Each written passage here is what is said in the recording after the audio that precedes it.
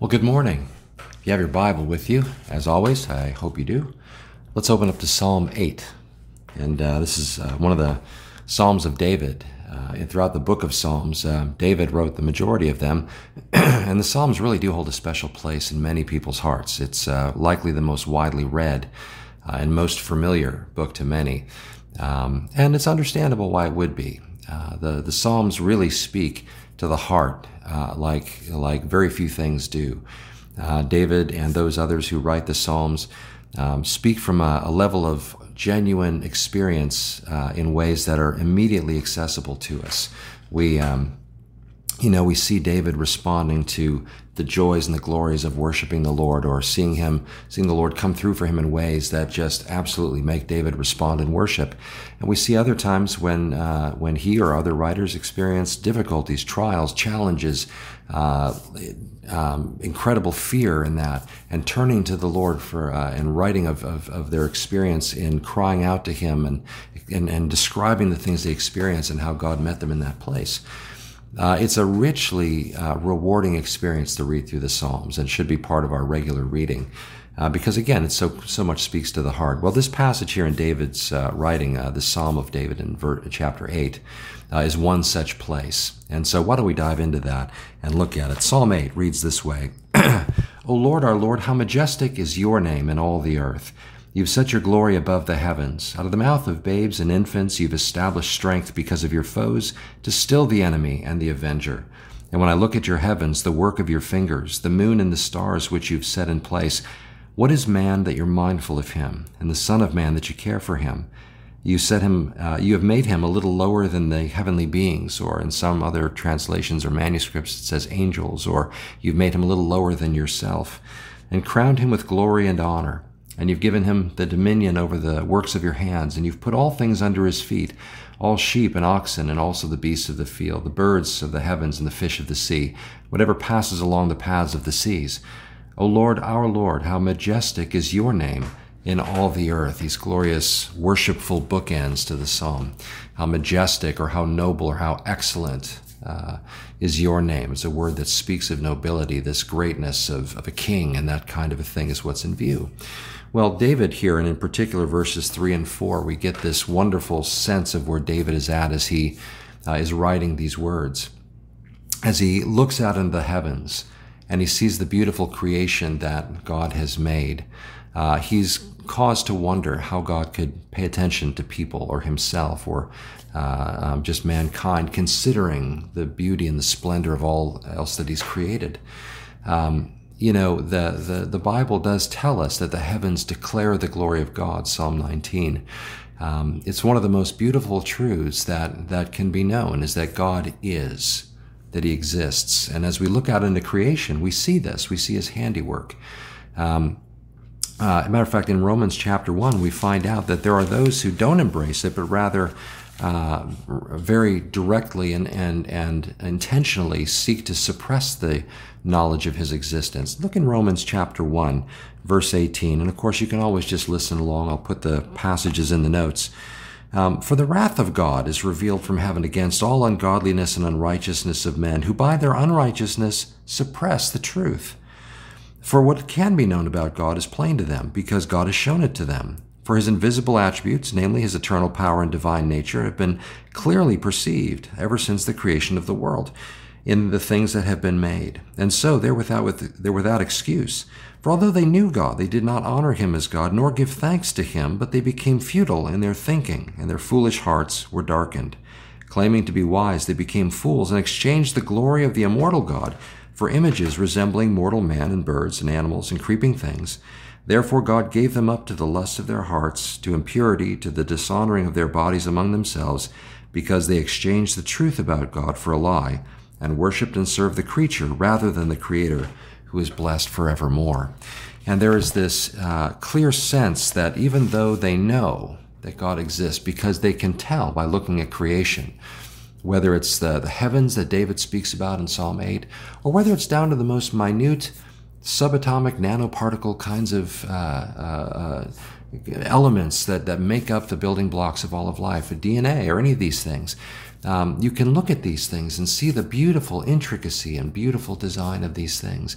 No matter how small you look or how big you look, you can see God's fingerprint all over it. And it's only the one who, in Psalm 14 says this, the fool has said in his heart, there is no God, or literally, the fool has said in his heart, no God. In other words, from the core of his being, he has decided he will not believe. It's very rarely a matter of the intellect. It's so much more often a matter of the will. God has made such abundant evidence of his being. We call that general revelation, by the way, the idea that creation speaks of the handiwork of God and the beauty of his creation and such. Specific or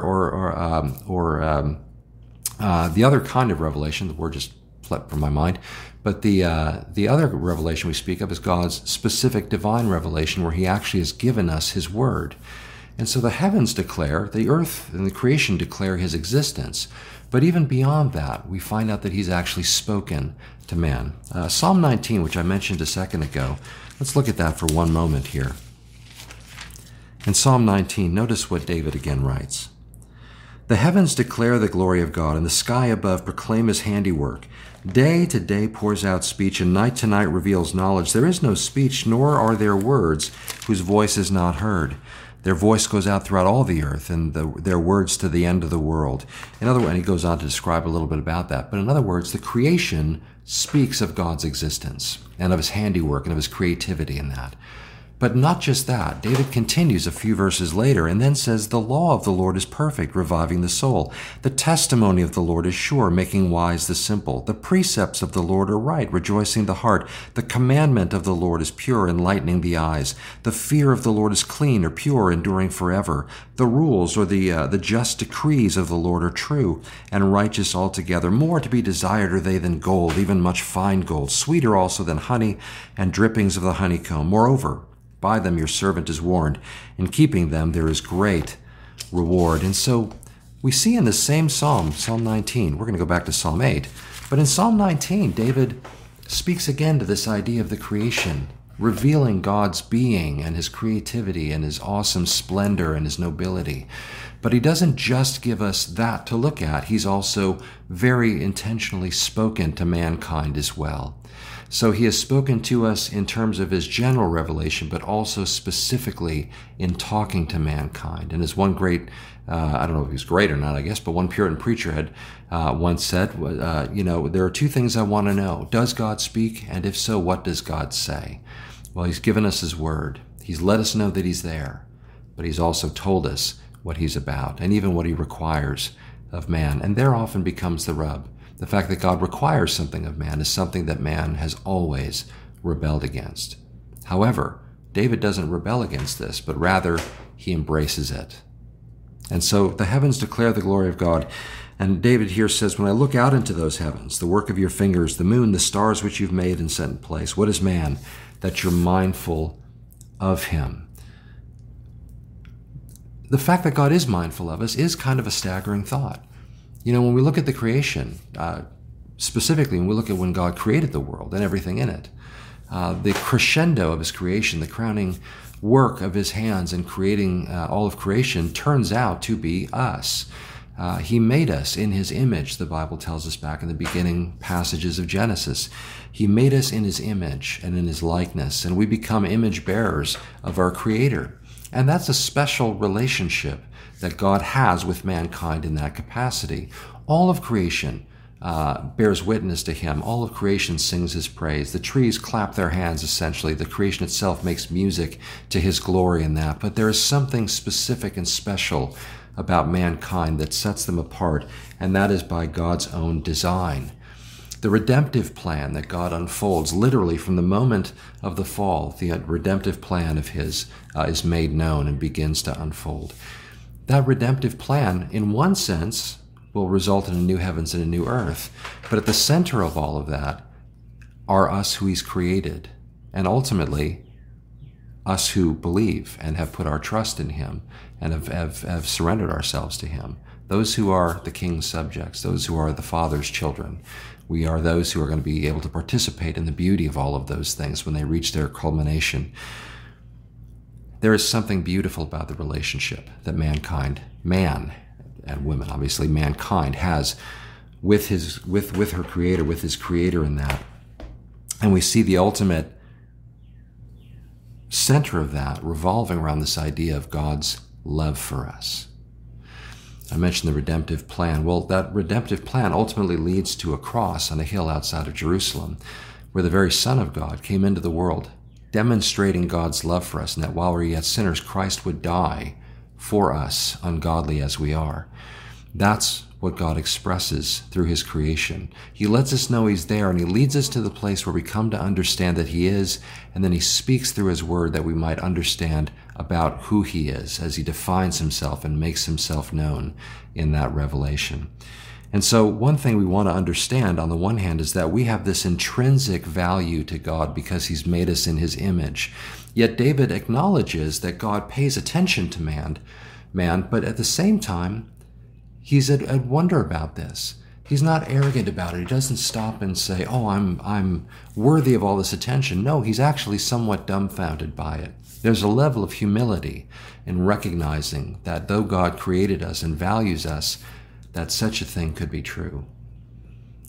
Some years ago, a very popular teacher, whatever you want to call him, I hesitate to say teacher because many of the things he said were really, really pretty aberrant, but and this is one of them. He actually spoke of our value to God as being measured by what you're willing to pay for something. And so he sort of likened the cross to validating our sense of self-worth.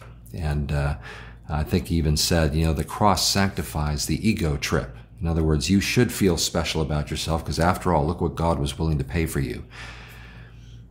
That's a really kind of contorted view of how we should respond to God's beautiful grace and his condescending to love his creation in the way he does.